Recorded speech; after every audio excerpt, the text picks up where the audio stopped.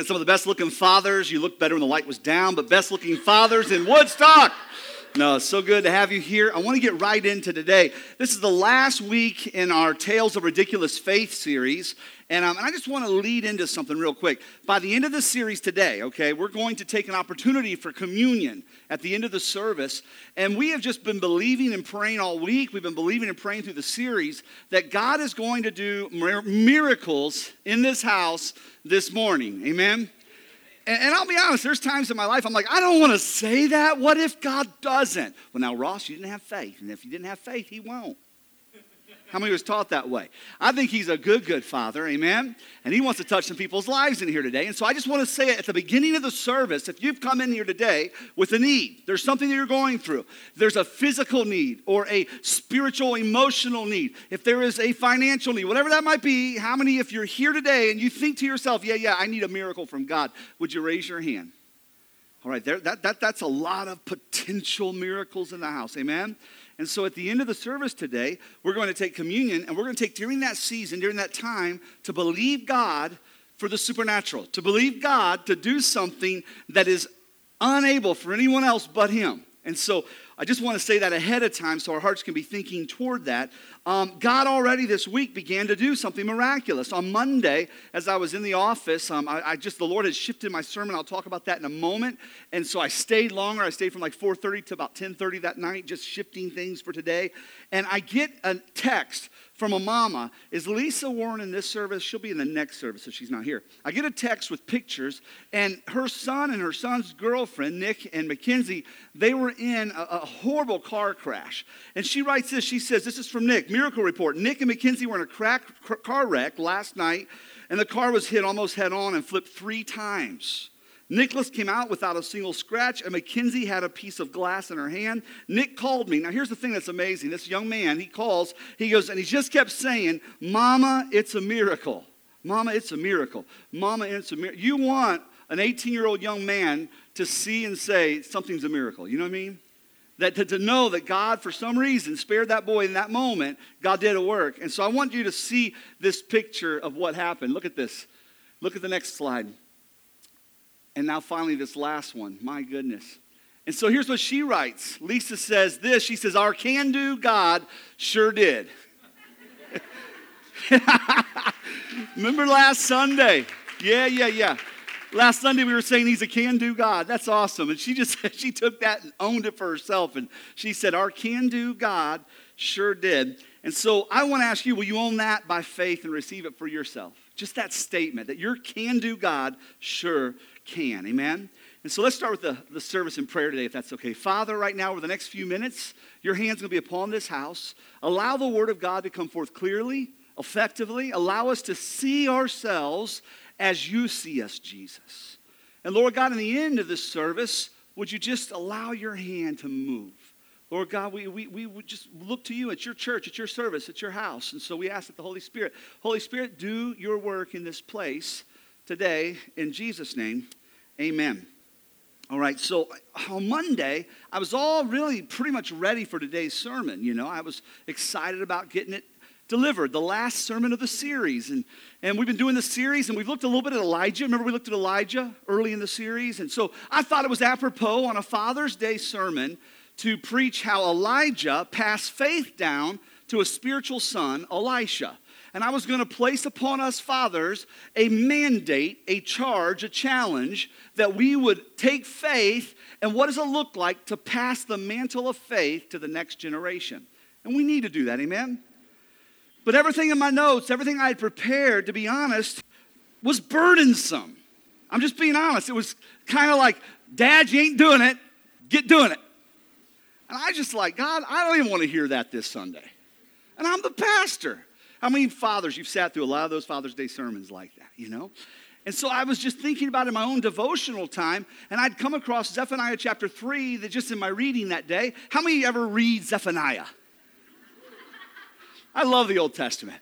And so in my daily devotion, I was reading out of Zephaniah chapter 3, and I was overwhelmed by the goodness of God.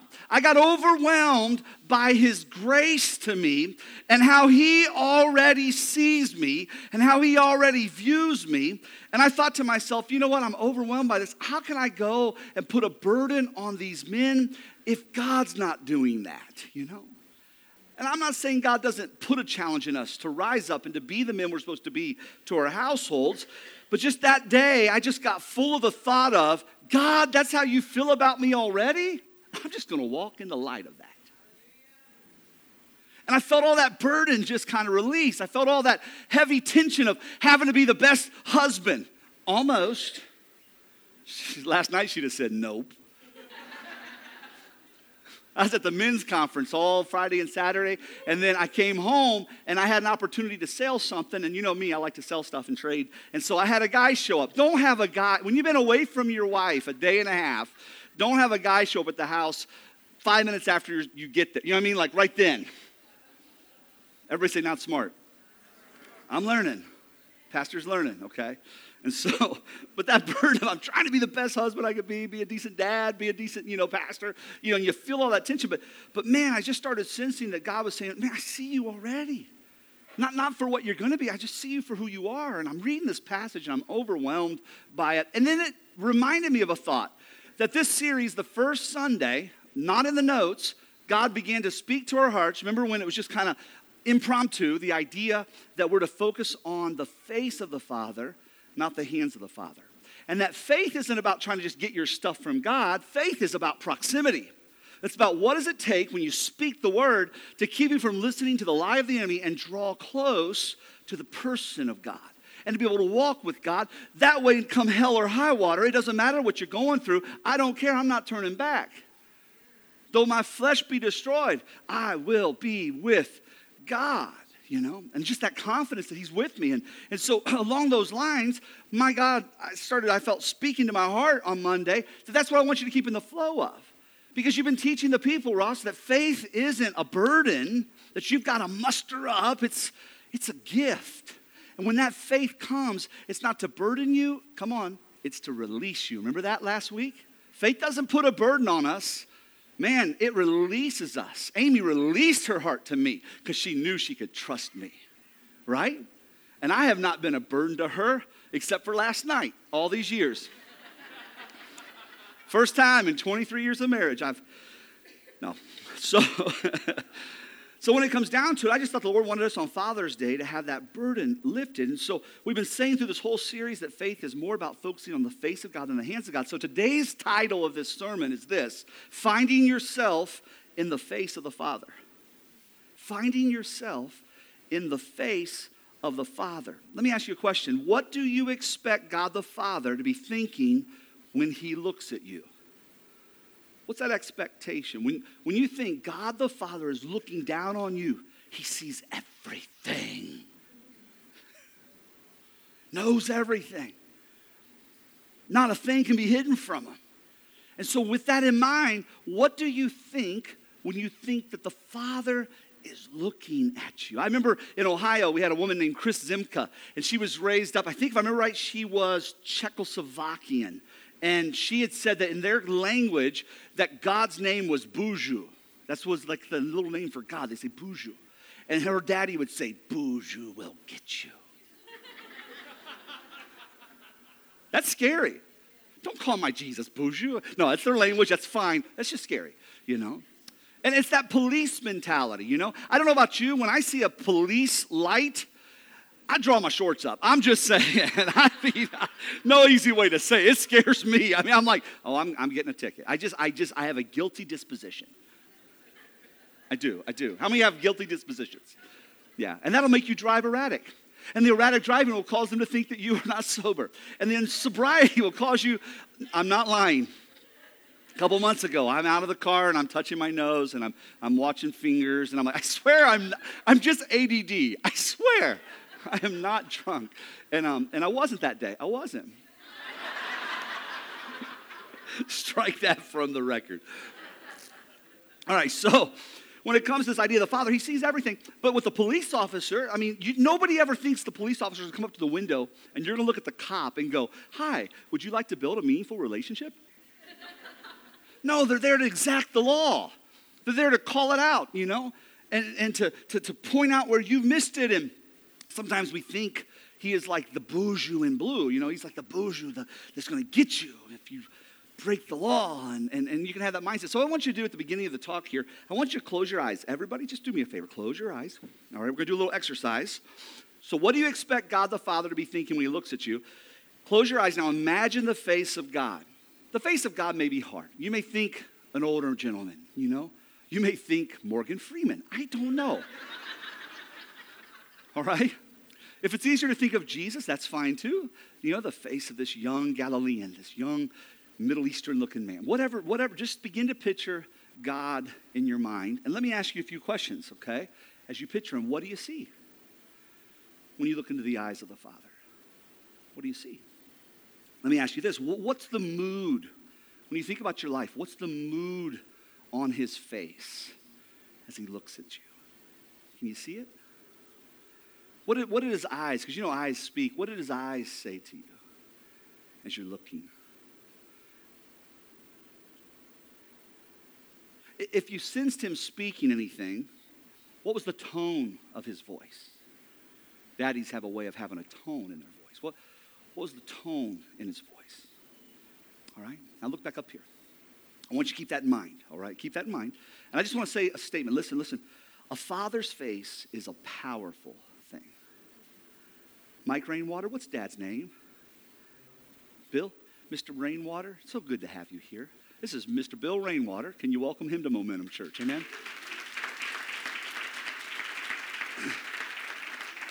Bill has a biopsy this week, and we're going to have prayer for Bill after the time of communion. We're going to have prayer during that. And but man, I can see Mike, and man, you're spitting image. Chip off the old block, I don't know how many times in your life, Bill, you probably said, that's my boy. Yeah. And there was things about Dad's eyes that was a powerful thing. He could look at you a certain way, and you knew stuff. Good stuff and bad stuff, but you knew stuff, And so we sense different things when we look into our Father's faces. And for some of us, like Mike, he's had a good daddy. And there's people here today that didn't have a good daddy at all. And I got blessed to have a bad daddy and a good daddy. Nope, Mama didn't get divorced. Daddy got saved. His life changed, So I got to have a dad when I was young that was hell on wheels. And I got to have a dad when I was getting a little bit older that was just the guy that you see here, that it's hard to believe that fluffy-haired fella ever was mean as a snake, He was. And so the thing is, when it comes to looking at the face of the Father, the perception a child receives from looking at the face of his Father has the power to shape a child for a lifetime. As a little guy, my dad was so angry. If anything went wrong, you didn't want anything to be wrong in life. Violence would come. And so with that, I learned to blame. And it was somebody else's fault. Somebody did that. Neighbor did that. That was Jamie's fault. Sister, older sister, 8 years old, she did that. Tammy did that. It wasn't me. Well, now carry that into a marriage.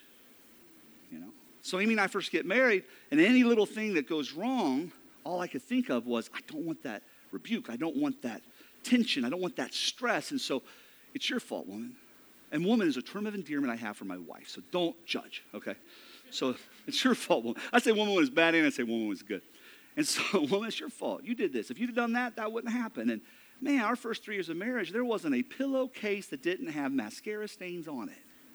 And that was for me crying. I'm serious. I had that poor girl in tears constantly, And I was at a church service. And a man began to speak about those things that were on you. You'll take them right off of you, and you'll place them right on your family. The things that I picked up by looking into my Father's face was shaping me as a child into my adulthood, that had I not got that fixed in my mid-20s, I wouldn't be married today. Had I not got that fixed in my mid-20s, I wouldn't pastor, because nobody wants to be pastored by a person that constantly blames and berails and, So that's just one of those things, though. I don't know what it is for you. Maybe you had a really, really, really bad dad, and it shaped you in a negative way. Maybe you had a really, really great dad, and it shaped you in a positive way. But the perception a child receives from looking at the face of his father or her father, it does have that power to shape a child. And that shaping is really for a lifetime.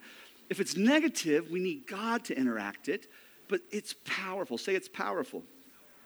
And so when it comes to that negative side, let me say it this way. Some of you, when you were young, you looked into the face of your father, and when you did, looking at that father's face when you were young, you were filled with fear. You were filled with dread. You were filled with anguish in your heart. You were filled with discouragement. I can remember, Jared, where are you? Pastor Jared will remember this. I jumped into the car years ago. We're here in Georgia. And Jared had a hangy thing on the car. Hangy thing. Thank you. And it was the smell of musk. Musk, like black suede. Remember that? Yeah. If you were in the 70s and 80s, you know black suede. And I jumped in that car and smelled that and physically recoiled. And my dad hadn't been that way in years. He had broke that by the time I was about 10 years old, that violence. But I jumped in and just too many times I jumped in the car, didn't know Daddy's mood, didn't know what it was going to be like, didn't know what I was going to hear, feel, experience. And I jumped in that with Jared, and I throw that out the car. I don't ever want to have that in here ever again. Did not realize that smell triggered those thoughts. Isn't that crazy? And so all I'm saying is that negative stuff, can bring dread and disdain. But on the other side, if you had a good dad, and again, I say I have two innocent fathers, that dad can look at you, and when you look into the face of that good father, you are filled with hope, and you're filled with confidence, and you were filled with the idea of peace and comfort and strength. I can remember my dad would come. My dad came almost to every wrestling match I ever had. He liked wrestling. He didn't come to many soccer games, once in a while, but he loved wrestling. I can remember wrestling, and the stands are so close to wrestling, you could see almost their eyes. And I could see Dad just looking. He was going through the moves with me. I mean, he's wrestling with me. I'm on the mat with a guy, and he's there. It's like, get him, boy. I could look over, and it's like, man, I can't tell you how many times I'm getting ready to be pinned, and I look over and see Dad looking. I can't be pinned in front of my dad. And I could just rise up on my neck and just do a powerful, what was it called? A bridge. Because he was a wrestler too. Dude, I would never wrestle you. Golly. You see Chip, it'd be like wrestling a fire plug. Golly. And so, but I could look over at Dad, man, it just gave you that extra boost of strength. So all I'm saying is that idea of that father, it's powerful, the face of the father. So when we think of God, what do we expect God the Father to be thinking when he looks at us? I think when we look at him and we have an expectation of what we think we see in his face, it's going to shape us. And if our expectation is mostly negative over our lives, don't you think that will shape you and your ability to have faith to believe what God says about you? If all our expectation is the Father's going to get you, the Father's displeased in you, the Father looks at you and you are messed up from the chest up and it'll never change, beat up from the feet up. If that's the case, don't you think that's going to shape how you live your life? And listen, I really believe this. The reason why some of us struggle to live as we should is because we never dare to believe and confess what God's Word says about us. That's why the Word of God is so important, because it allows us to look into the face of God. The Word of God is the picture of God's hope for us. It's that Father looking at us, and we look into the mirror of the Word, the Bible says, and we can see ourselves. More importantly, we look into the mirror of the Word, and we can see the Father speaking over ourselves. Is that good? And he's a good, good Father. Amen? And so this idea of being able to confess the Word in our life, I want you to dare to confess what God's Word says over you. Amen? I want you to dare to confess who the Bible says you are. I want you to dare to confess what the Bible says you can have. I want you to dare to confess what the Bible says you can do. You read a passage of Scripture and you think to yourself, I can't live up to that. He's already said you have. That's why it's in there. It's a promise of what is, not just what's going to be. He sees it already by faith. God that gives faith is the most faith-filled Father ever. He can look at the wreck of your life and realize that by my stripes you're healed.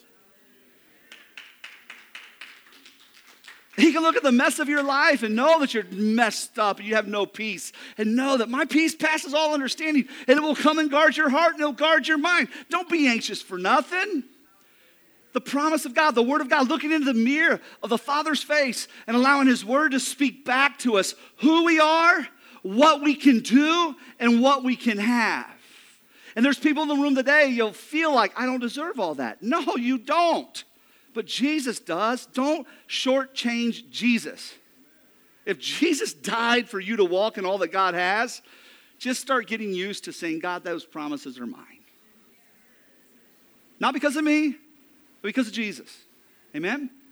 And what you say I can have, I'll walk in. If you say that you want me to be in health and prosper even as my soul prospers, you know what, God, I'm going to get to business working on my soul prosperity. But God, I'm going to watch and see overflow in my life in all these different areas because that's your promise over me. And Jesus bought me for that, and I'm going to walk in that. Who the Bible says I am, what the Bible says I can have, what the Bible says I can do. And here's the thing, though. There's an adversary we keep coming back to, this adversary of faith. And so I want you to listen. And yes, this is the first point. We haven't just got through the introduction, but this is going to be a quick message. Smile. The disdain of a father destroys the hopes of a son. That's the first thought here. The disdain of a father destroys the hopes of a son. That father of lies that we've been pointing to all week long, saying that he's up here full of lies, telling you all the stuff to discourage, to bring you down, to filter and cloud you from seeing the actual face of God speak life. That same father of lies, man, he is so good at bringing discouragement. The disdain of a father destroys the hopes of a son. The father of lies isn't a good father, and he would love for you to see yourself through the eyes of disdain.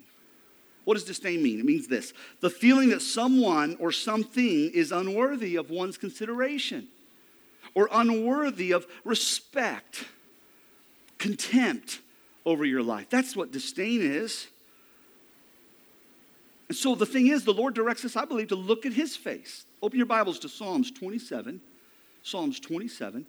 God wants us to look at His face. The Lord directs us to do so. And I want you to see when it says here to seek His face, kind of where this is headed, okay?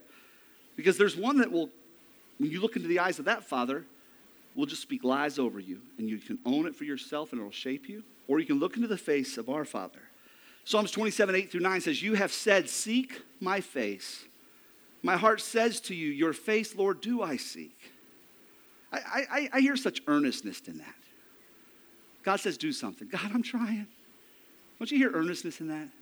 God, you told me to do this. Okay, Lord, I'm going to do it. Seek my face. Lord, I'm going to seek your face. I'm striving for that. But God, don't hide your face from me. The thing you've told me to do, don't make it impossible for me to do. Doesn't it feel that way sometimes? God has a word for you, something that you're supposed to live out. And then it's like, God, I ain't getting no help down here. Guess what? That's not your problem. That's His problem. And He's a sufficient God. He can handle that problem. Just keep looking at His face. And by the time of the service is over, you're going to be able to see His face looking back at you in a way that's going to be encouraging and faith-filled and allow you to take those steps toward the righteousness, those steps toward walking what He has for you. Amen? And so He says, seek my face. My heart says to you, your face, Lord, I do seek. Hide not your face from me. Turn not your servant away in anger. O you who have been my help. Cast me not off. Forsake me not, O God of my salvation. I don't know about you. Can you see kind of the dichotomy in this scripture? It's like, I want to seek your face, but don't cast me off. I want to seek your face. Give me your salvation. Like there's a doubting going on. He's worried that all that he needs from God, he won't walk and he won't live up to. He won't measure up to. Yeah, you're right, David. You're a mess. It makes sense that you feel those emotions. And as I read this, it makes me realize every one of us dudes in here, all us men, listen, we have an inner struggle, just like this scripture, with worthiness and worthlessness. It's just this inner struggle, worthiness and worthlessness. God, I want your face. Don't hide from me. I'm a wretch. God, I want your salvation. Don't be angry with me. I've done it again today. I messed up again today. I failed again today, Father. Can you see that? This battle between worthlessness and worthiness? And I think when we look into the face of the Father, we've got to get a picture of a Father looking at us that is faith-filled. I'm not saying that He'll never challenge and He'll never correct. Yes, He does, and the Word does that. But the Word of God is profitable. the Bible says, for doctrine, this is how you're supposed to live. And for reproof, you missed it. But then it says for correction. That's a beautiful thing. It's not just reproof. You missed it again, boy. Can't you ever get it right? I'm dealing with that as a dad, trying to teach my sons things and trying to figure out how that looks because I want to reprove them, but I also want to take them into correction. And I'm a whole lot better at reproving than correcting. How many dads? Same? Yeah, okay. And why do we do all that? It says that we can give instruction, that we can become more like the image of Christ, God has this plan. And so the Father, man, he does bring correction, but quickly reproving, and he's taking you into what he desires for you. But so often in that worthlessness feeling, as we look at the Father and we perceive the lie of the enemy kind of fused upon the face of the Father, and we project that on God, because there's no way God could love me that much. And when we start to see that, we start to act out in unworthy manners. We start to live a life below our station, below our call, because I can never, ever live up here where I'm supposed to be anyhow. Why try? That sounds like this. To me, it just sounds like David. Seeking and struggling, turning to God and worried. So listen, number 2, the second thing here as we move forward, your faith will increase when you look to see favor on the face of the Father. Your faith will increase when you look to see the favor that's on the face of the Father. What's it mean to see favor? Turn your Bibles to Numbers 6, verse 25. And you all have heard this scripture. It's a benediction. So often you'll hear the Lord bless you and keep you. The Lord make his face to shine upon you. You understand the scripture? And give you peace. How many Catholics in the house? Come on. All right, so you've heard this. Yes, hallelujah, It says, the Lord lift up his countenance upon you and give you peace. In other words, look at me, Jesus, and when you look at me, you shine on me. And when you look at me, your peace comes, your favor, shout favor. Your favor comes. And that's really what it means, that idea of the face of God shining upon you. It's the favor of God shining upon you. So we got to be able to see the favor of God. When we look into his eyes, God, I want to see your favor. But it's not natural for us because we've believed the lie for so long. That's why the word of God has to come in, because the word shapes us and helps us to see him and what he really is saying to us. And they're favorable words over our lives. Favorable. And there's the link between the face of God and the favor of God. As you seek his face and you seek his word and what it says over you, you'll start to see that idea of favor rise up in your life. You'll be able to be aware of it. Listen, we are well aware of our sin and what we feel that says about us. Every one of us, aren't we? We are. How many's pretty aware? You're pretty intimate with your sin. Maybe some of us so intimate we don't tell anybody. Oh yeah, that's just normal. You're intimate with your sin. We are well aware of our sin and what it says about us, but we need to become even more aware of our Savior and his word over our lives. We remind ourselves of the sin. We look at the face of God and we project upon this condemnation and rebuke and this. Man, we've got to look at the face of God and realize the Savior's paid the price. The penalty is over. I don't live under the penalty. I live under an invitation to come close and to seek his face. And when I seek his face, it's a face, it says here, that shines upon me. It's a face that comes, that brings favor. And that's why I believe it's so important for that word of God to be in our hearts. In Romans 10:17, we talked a few weeks ago, faith comes by hearing, and hearing by the word of God. That faith, as we hear it, it's telling us who God says we are. As we're putting it in us, it's counteracting the lie that we usually think of when we think of the face of God.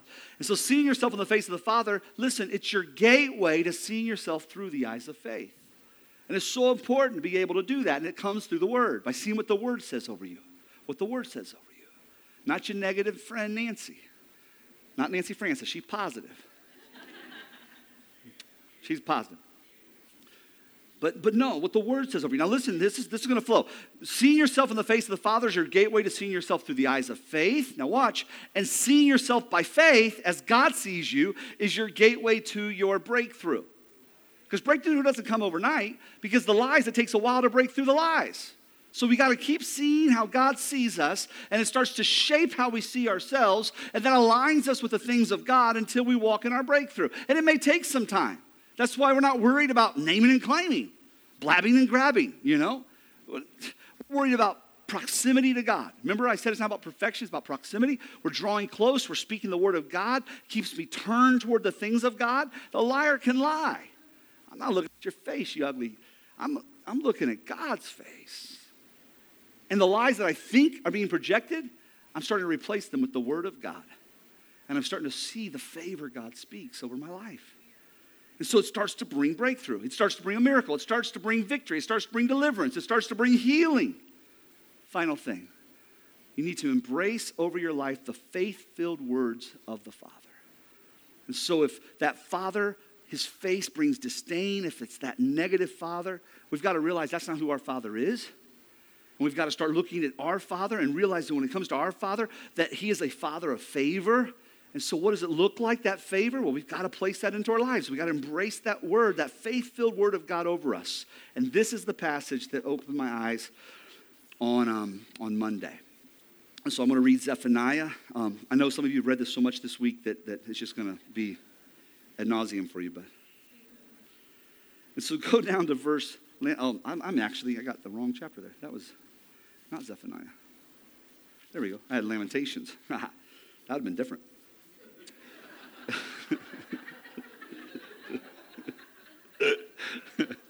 All right, verse 14. It says, "Sing aloud, O daughter of Zion. Shout, O Israel. Rejoice and exult with all your heart, O daughter of Jerusalem." A daughter presupposes a father, correct? And so he's the father, and he's speaking to his daughter, and he's telling his daughter to sing. Israel sings. Jerusalem sings. Jerusalem is in ruins right now. Israel is held captive right now by Babylonian captivity. They are not living up to their potential. They're not living close to the temple. They're not living as God would desire for them to live. And he looks at them and he speaks promise. He looks at them and he begins to speak hope. Because even though you may not be where you think you need to be, Dad, God still has a plan for you. Still loves you in the midst of that. He says, the Lord has taken away, I love this, he has taken away the judgments against you. He has cleared away your enemies. The King of Israel, the Lord is in your midst, and you shall never again fear evil. The writing of this, no. At the writing of this, they're in bondage. At the writing of this, they're oppressors. The enemies are all over them. At the writing of this, they're still under the judgment, it feels as if. But God begins to see and speak favor. Isn't that neat? Goes on, it says, the King of Israel, the Lord is in your midst. You shall never again fear. On that day it shall be to Jerusalem, fear not, O Zion. Let not your hands grow weak. The Lord your God is in your midst, a mighty one who will save. Some translations say a mighty warrior who will save. A rescuer who will save. Love it. He will rejoice over you with gladness. He will quiet you by his love. He will exalt over you with loud singing. Can you see that Father that sings over you? Can you see the eyes of that Father that exalts over you, that rejoices over you, that say, get it, son! Get some! Woo! Good tackle, boy! Isn't that awesome? Oh, yeah. Say, oh, yeah. Love it.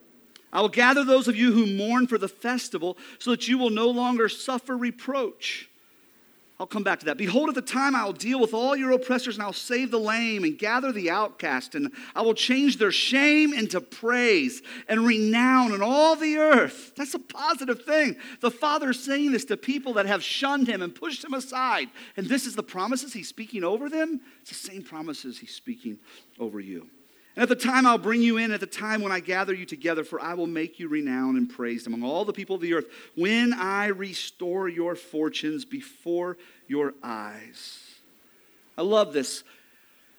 We are men and we work and we fix things, right? And when it says here, I will gather those of you who mourn for the festival, so that you'll no longer suffer reproach. What's that? What's the festival? It's the solemn assembly. It's not necessarily just one festival. There's many types of solemn assemblies. But the solemn assembly, the end of so many festivals would end with this solemn assembly, and it's the day of rest. It's a day of restraint. The Hebrew word actually means a day of restraint. It's a day, check this, ready? Of no work. Come on. God, if I want reproach off my life, I got to work so hard. If I want reproach off my life, I've got to be a good boy today. I remember that in school. Just be good, just be good. I was never good.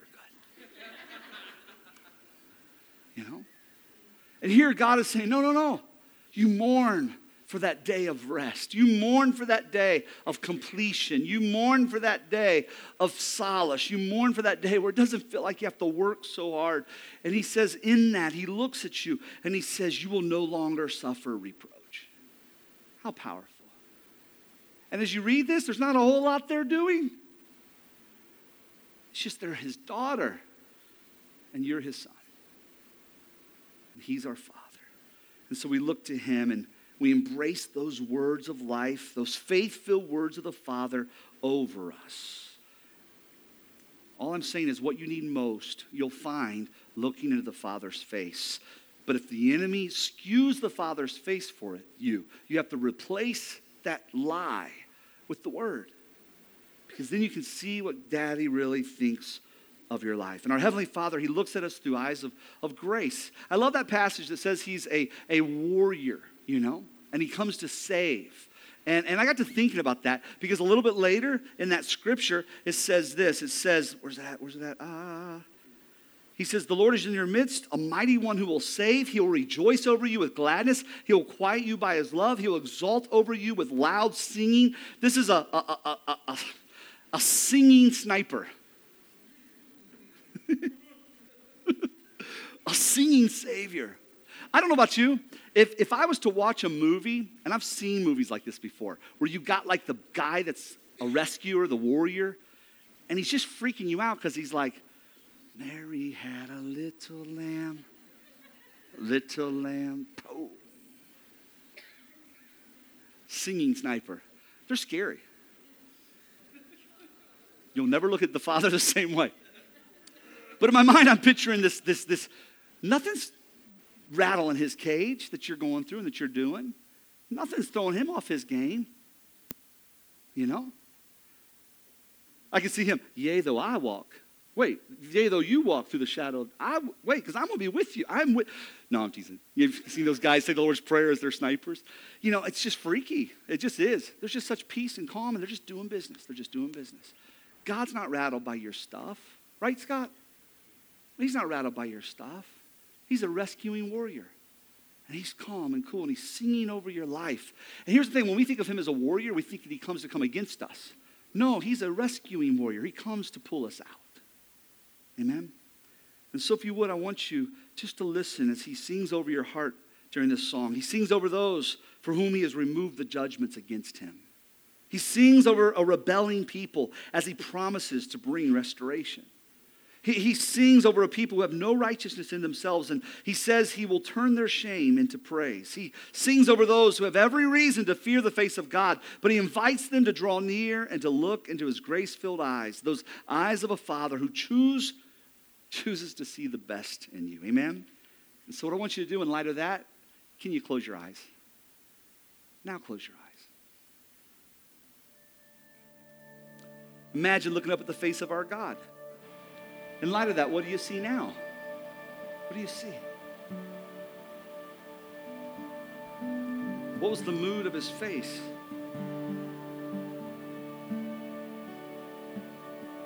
What is his eyes speaking to you?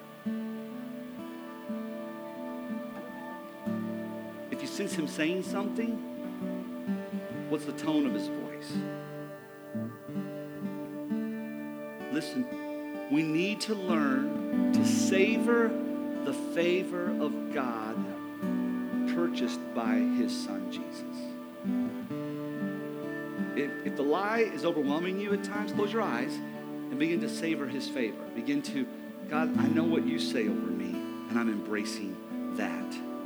So come to your Father through the Son and bask in his grace-filled love. He's not waiting to rebuke you. He's waiting to welcome you. He's not busy like sometimes us dads are. He's not preoccupied. He's not going to tell you to come back later. God is saying to you today, look at me and find yourself in the face of a good Father. Thanks for joining us for this episode of Fuel for the Journey. For more information, please check out www.momentumchurch.tv.